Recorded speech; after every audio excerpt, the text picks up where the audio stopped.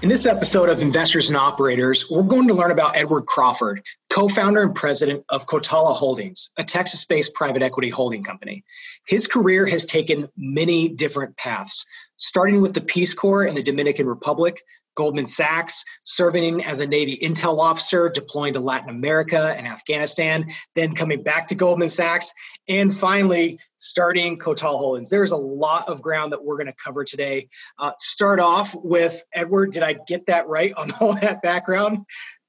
Roger that. Bit of an ADD. A lot of different stuff. But yeah, you got it right. In studying your crazy, interesting background, I think one of the first questions that I had was, what drew you to serving in the Peace Corps? Are there any particular experiences that really kind of stood out from that experience? Yeah. So my grandfather escaped from Austria before Crystal Night, before the Holocaust, and he had served in the military. My other grandfather was Navy. My dad served in the military, and really loved this country and what it's about. Coming from a grandfather that was an immigrant, just really loved America. And kind of what he loved about America was this kind of value system and this, you can really be something here. And so wanted to serve my country, and that combined with a strong Christian faith of just serving others and, showing that we are Christians through our love and service was something I felt passionately about. And so serving those less fortunate thought was a great way to really start a career after college. I thought if I served first, then it would always be part of my life as opposed to waiting to serve one day or putting the money before service. So you went down to the Dominican Republic, and can you talk about your experience down there with the Peace Corps? Yeah. So it was a crazy experience. I lived in a small shack, and at one point had lost 50 pounds. I contracted had dengue and also amoebic dysentery, which is not fun. I don't recommend it unless you really do a weight loss program. But just went through some tough times. I was alone, and so emotionally, a lot of ups and downs. But the community really came to my aid, and really we built trust just through working together. And I think they saw I was there and that I really cared. And so we started a little cooperative, a coffee cooperative with a few farmers. With the objective of putting more coffee trees in the mountains. There's a lot of soil erosion there. Most of the border of Haiti is actually turned into desert, from tropical rainforest into desert. And coffee is a tree that grows for 40 years under shade, produces for 40 years, but it's a long-term investment, right? And so we wanted to try to get a better price. So we got a micro rotating lending fund for the co-op. And we got organic certification, which a lot of them couldn't even afford chemicals. So we got organic certification and pooled resources so we could sell the coffee at a better price, get better lending, and really help with the environment and keeping the soil in the mountains and kind of a long-term portfolio. So you can have mangoes in May, you can have avocados in October, and you can grow other stuff around coffee. But you've got a crop every year as opposed to corn, which you cut down, sun touches the soil. And it just turns to dust, and the soil forever falls from the mountains. So, did they just you're going to the DR? Here's where you're going by yourself. Here's a backpack, and did you have a mission, or did you know you're getting yourself into? No, but yeah, the Peace Corps. So the Peace Corps sets you with a partner in the community, right? And you generally have a project. In this case, I had a project, and without going into detail, it didn't work that well.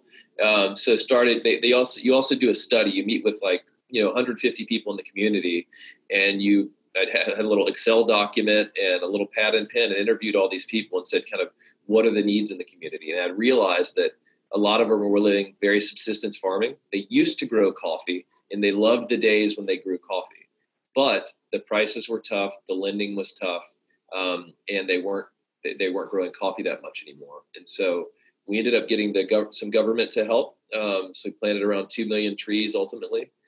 I found through that study that coffee was something that they felt passionately about that could be a sustainable long-term kind of portfolio approach to agribusiness in the community. And so that's where the idea came from.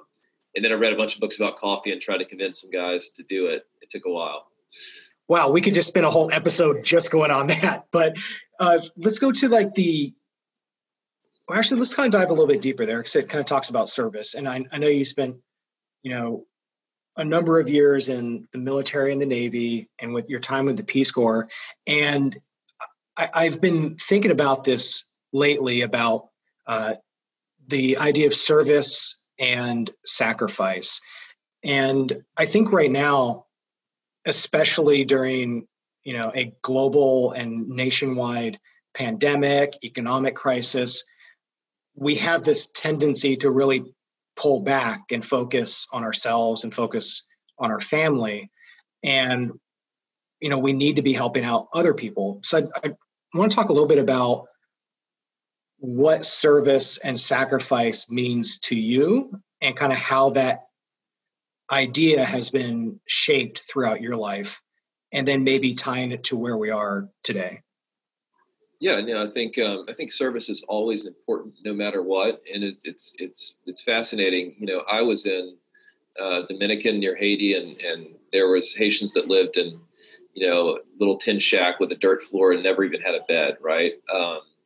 And I would wake up sometimes, and they would be over at my house with coffee and some bread, right? They were serving me, and it just blew me away, kind of. How selfish I can be sometimes, but that the poorest of the poor were serving this gringo that's, moved from America to help them. Right. And so it really, it doesn't matter where you are in life. There's always an opportunity to serve someone else, and it makes your life so much richer. And so I think it's tough when you're focused, to your point, on your family, and you may have lost your job and you're in a difficult situation. But I think it's always important to serve. And there's just it doesn't have to be big things. It doesn't have to be medium-sized things. It's really the most important is that just daily commitment to helping others, even in very small ways. It really adds up. So. Do you have like a favorite quote or just a guiding thought that you've kind of had throughout your life? Yeah. So I think two that come to mind are Anne Frank, "No one has ever been poor by giving." And I remember when I was going to the Peace Corps, I had a lot of kind of people, mentors that I talked to that said, "Why are you doing that? Why are you wasting 2 years of your life? And, in some foreign country, different language, like, you're not going to make any money. You're going to get behind."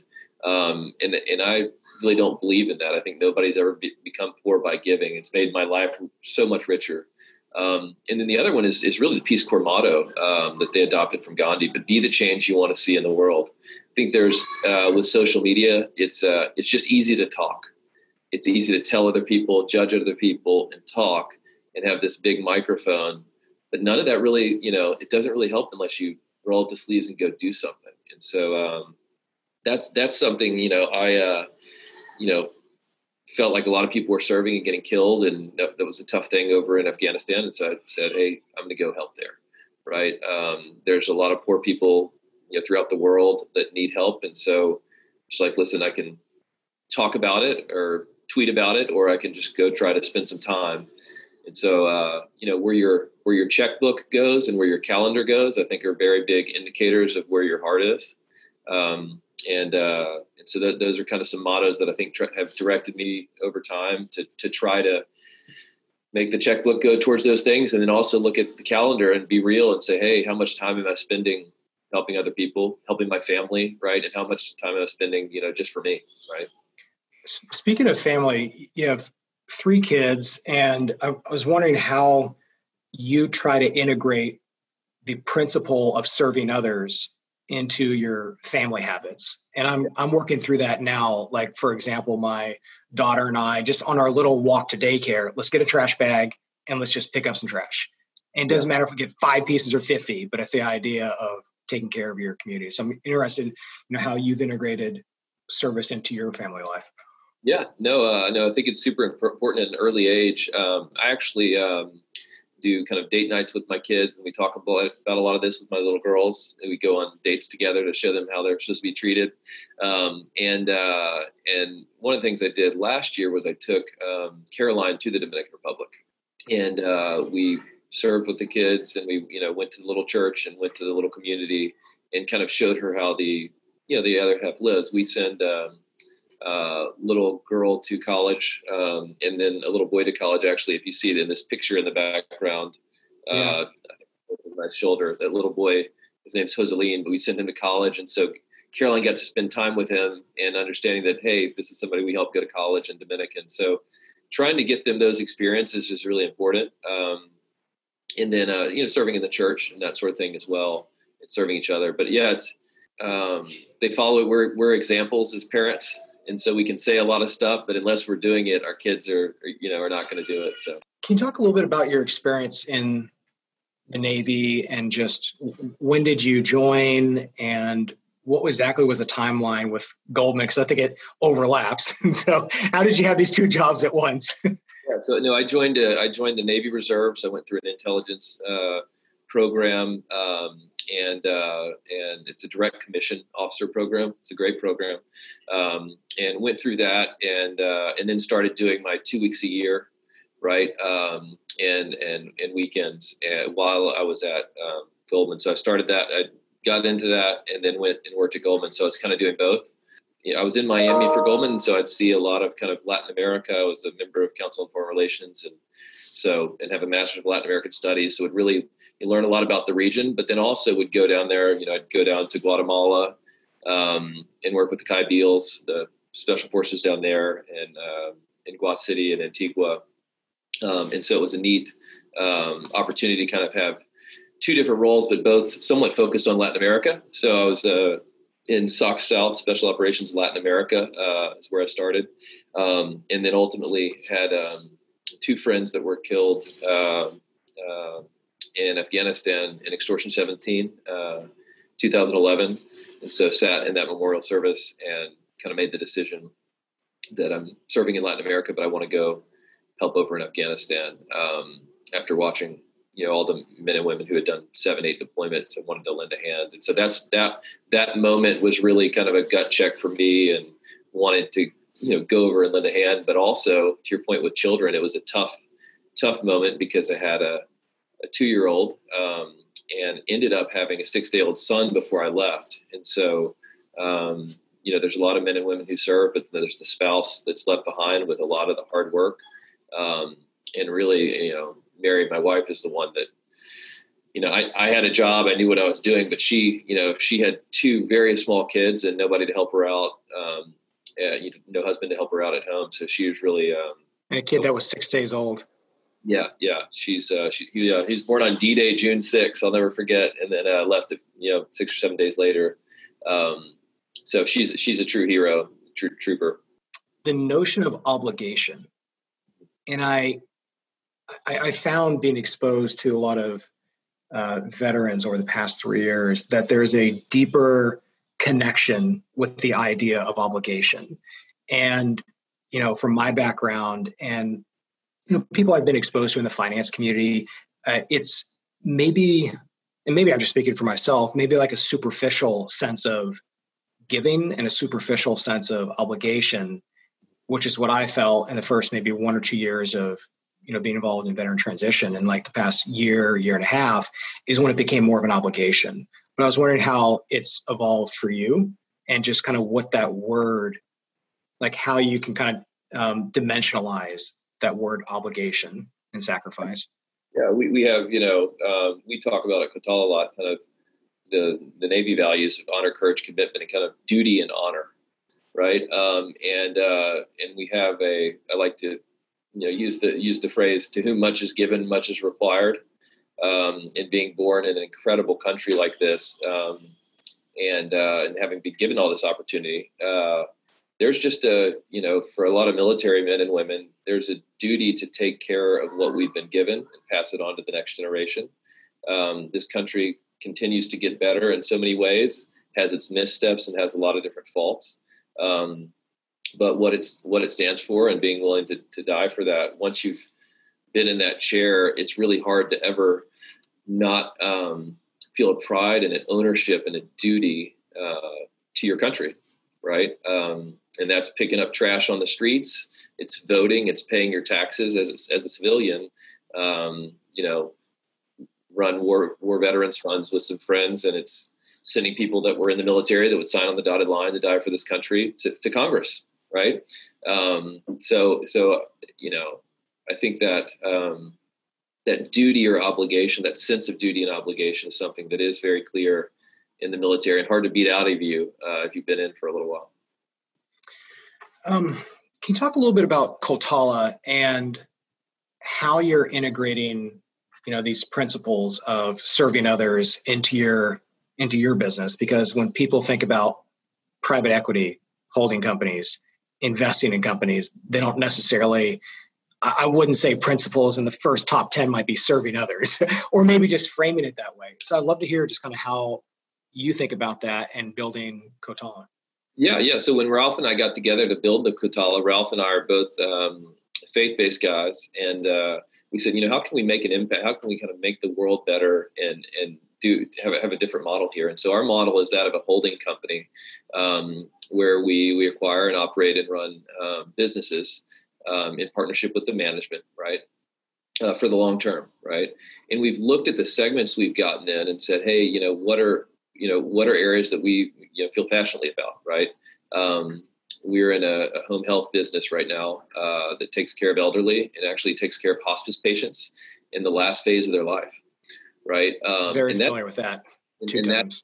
And that is an incredible, this is the last phase of someone's life, and that hospice nurse that sits with that person is their best friend and the last person they get to know in an 80-year life, 75-year-old life. My grandmother's 99. She's not gone to hospice yet, right?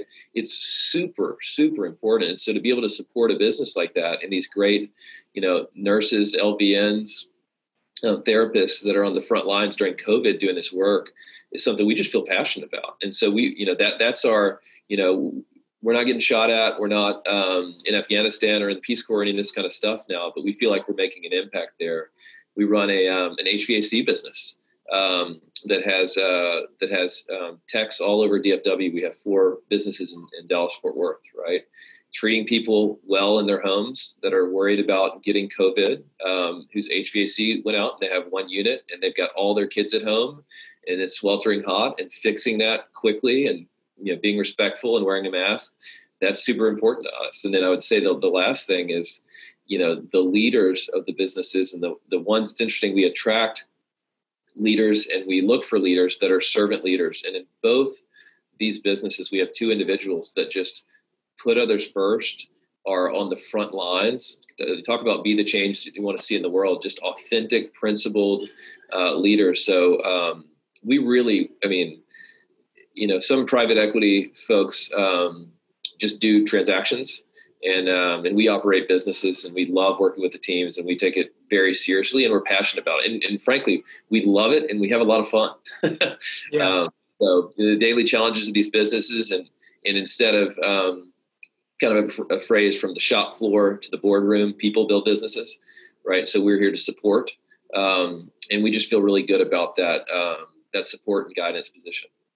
How has your ego evolved? I don't mean ego in a negative way, but as just the concept of it. How has your ego evolved over your life and career? Yeah. So as with any person that tries at leadership, ego and pride are the most dangerous things you can possibly have, right? And so, throughout my career, I've been beaten up and knocked down a lot. And each time I kind of learn. Each time you get knocked off the horse, you learn a little bit more. And I think I've, over the last few years, kind of John 30:30, you must become more, I must become less.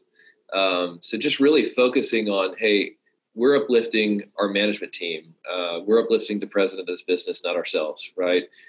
We don't have to be the loudest voice in the room. We're here to support. Really becoming more of a servant and subservient in many ways, and a softer voice is important. And I think my ego, I've been knocked down a couple times. Ralph, my partner, and I both have. And we both had this discussion. We said, hey, listen, we had these really difficult experiences because if we had just been successful, I don't know that either of us could have handled it.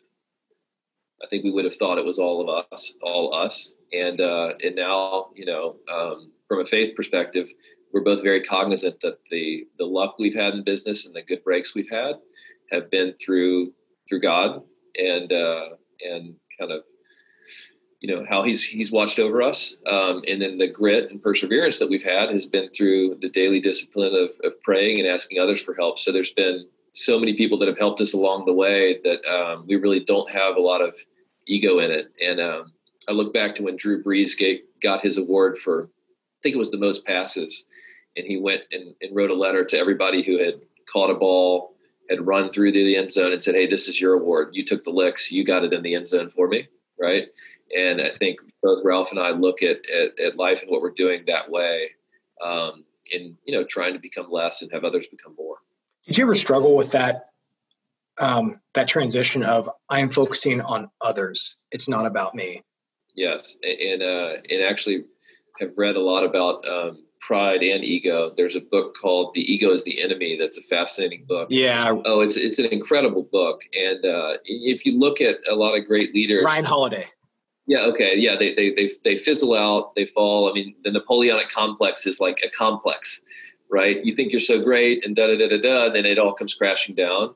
And so really sustainable success, you have to be able to swallow your own ego and lead and understand that, in my case, there's just so many people that are better than me at a lot of things, and to seek their counsel, help, guidance, as opposed to trying to do it myself. Right. And so that transition is tough. You want to control things. You want to be in charge. And that's not always the best way. And in my case, definitely isn't the best way. So making room for others is very important.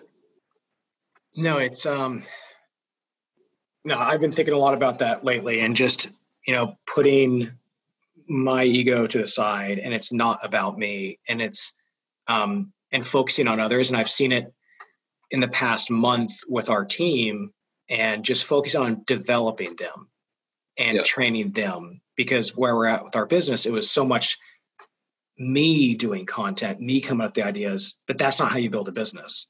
And so I had to really shift the mindset to focus on how can I develop them? But I think the better way to phrase it is serving them, because it creates a different dimension to it, where it's you're giving to them. It's not development. It seems like you're still trying to get that return on investment type of mentality. Yeah. You're not top down training them. You're assisting and serving them, right? And that's a great way to do it. We have a leader of one of our HVAC businesses, and he's, roll up your sleeves. He's really that way. And he's been an inspiration to us on kind of how to lead. He's got, soft demeanor, humble approach, but he gets stuff done. Everybody's accountable, but he has that kind of servant way about him. It's really refreshing, and it works. In your profile, you were talking about one of your specialties being Kaizen, and it makes me wonder, how do you think that you have continuously improved over the past 6 months of this crisis? And what does the best version of you look like? Yeah. So I think ways I've tried to improve, one of them is kind of setting ego aside and building the team. Another, I've read a lot of Stoicism recently, Seneca, Marcus Aurelius, and really, really emotional control and self-mastery. If you can't master yourself, it's hard to master other things, right? And so when you're in kind of entrepreneurship mode and business building mode, there's a whole host of emotions, right? And you can't always get control of all of those, right?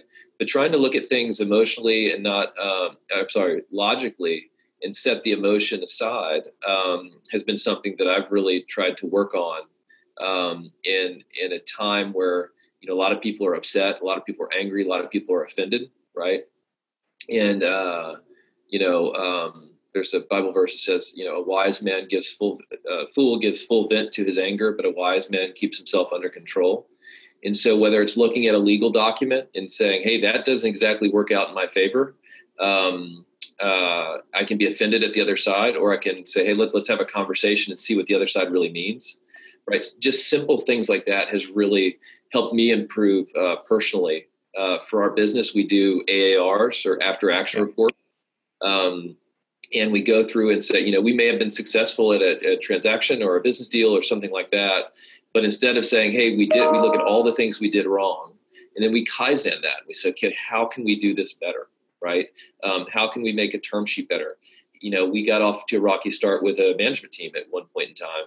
And so we said, hey, let's build a management team expectation document. Instead of having it be top down, let's have the president or CEO of the business have a role in building this document with us so that when we work together, right, we know where we stand. We know what and the first thing we say in that is, this is what Catala is responsible for. This is what you can expect from us. And is there anything else you would like us to do as part of this relationship, right? And so that came out of just, a rocky start and continually improving. We work with a guy named Damon Baker, former Danaher, and just very humble approach, very Socratic, but constantly improving every single day. And that's the word Kaizen is incredible. And if you look, it comes from the Japanese. If you look at the Toyota production system, just a little bit better every day. Another one I grew up on is the Suzuki method of violin. My little brother is one of the top cellists probably in the world. He played at Juilliard, and he actually plays the 200-year-old cello that my grandfather brought over from Austria when he escaped. And Dr. Suzuki says, practice only on the days you eat.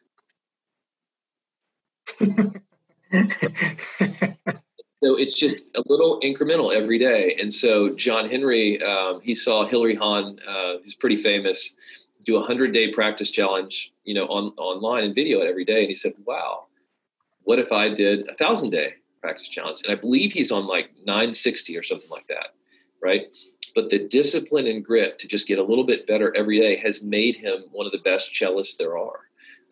And so that's what we are all focused on at Catala, is that daily, just a little bit continuous improvement, both in the business world, but also personally. Ralph and I, we pray together.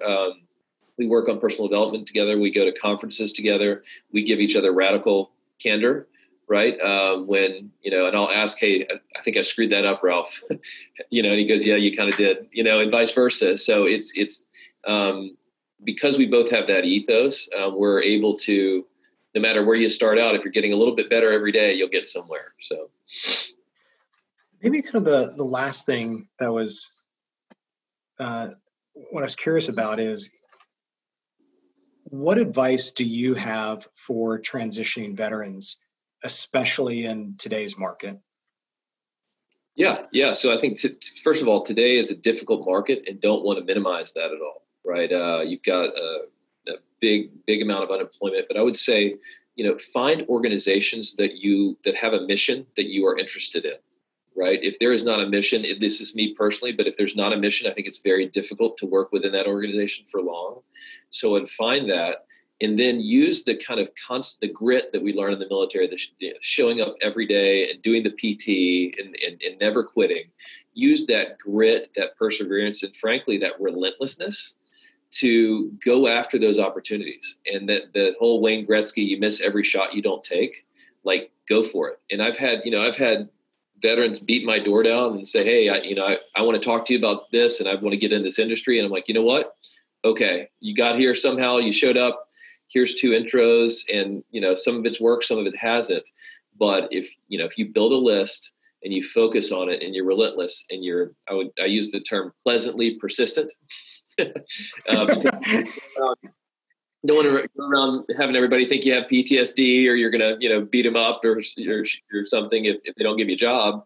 But informational interviews and being pleasantly persistent with those groups and organizations where you really want to be in, I think that's really important. In this market right now, I'd say in a more friendly market, I would say look for a training program as well. And I've done a few talks about that, but some organizations will hire a veteran just because it's a Navy SEAL and I'm going to put you in the accounting department and you'll crush that because you crush everything. No. Doesn't have a background in accounting. Not a good fit. Right. So I think, don't know where to start. Like, they're 3 months out and like, I have no idea where to even start. I want to go into finance. Sounds cool. But what are some things some questions and like the decision-making process, or just a place to start? Yeah. And listen, I think this is going to sound boilerplate, but I do think going to an MBA program or some type of transition program is really, really helpful, because it gives you a wide swath of what's in there. If you've been in the military for 15 years and then you go and you don't know the difference, and I didn't know this when I went through, but consulting, finance. You want to be an operator. What do you want to be? And so I think getting an experience of an MBA, being able to see a lot of businesses is great. And then looking at a lot of the specific training programs. Goldman has the VIP program. I know that GE has a program, a junior officers program, and so there's a lot of that out there. And so I think pursuing that is really important. And then there's a lot of trade schools too. There's a great trade school in Dallas that we partner with called TRACOM, Training Command. It's run by former Army guy and good friend of ours who went to West Point, and they bring a lot of, they're looking for GI Bill and former military to go into that program. Training Command is like a combatant command.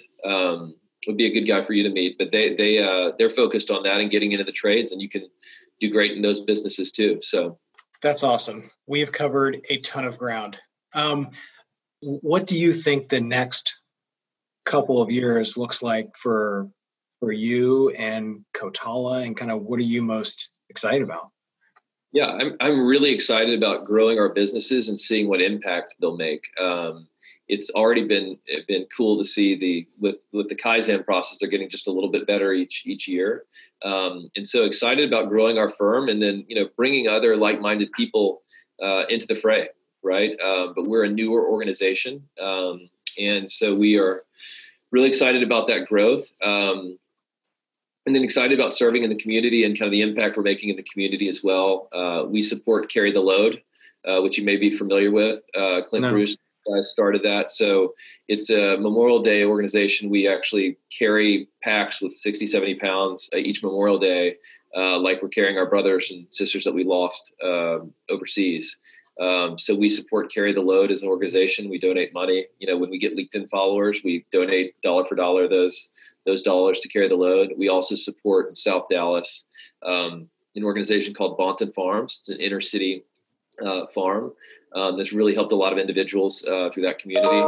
The guy who started that's a faith-based guy who really just invested in that area, and so excited to support that as well. So just excited about the growth of our business, what we support in the community, growing as individuals, and having a lot of fun. How many years have you been married? 15 years. I'm hoping I'm going on 75. So do you think that you're a better husband now than you were 15 years ago? I think I'm a better husband marginally than I was 15 years ago. But I'm at a 13 right now, and I need to get to a 90. And so I'm working on it little by little. So, man, this is awesome. Improvement. My wife's an amazing person, and hopefully I'll be half as good a husband as she is a wife one day. This is great. Really appreciate the time with this. No, thanks so much, Jordan. Appreciate you.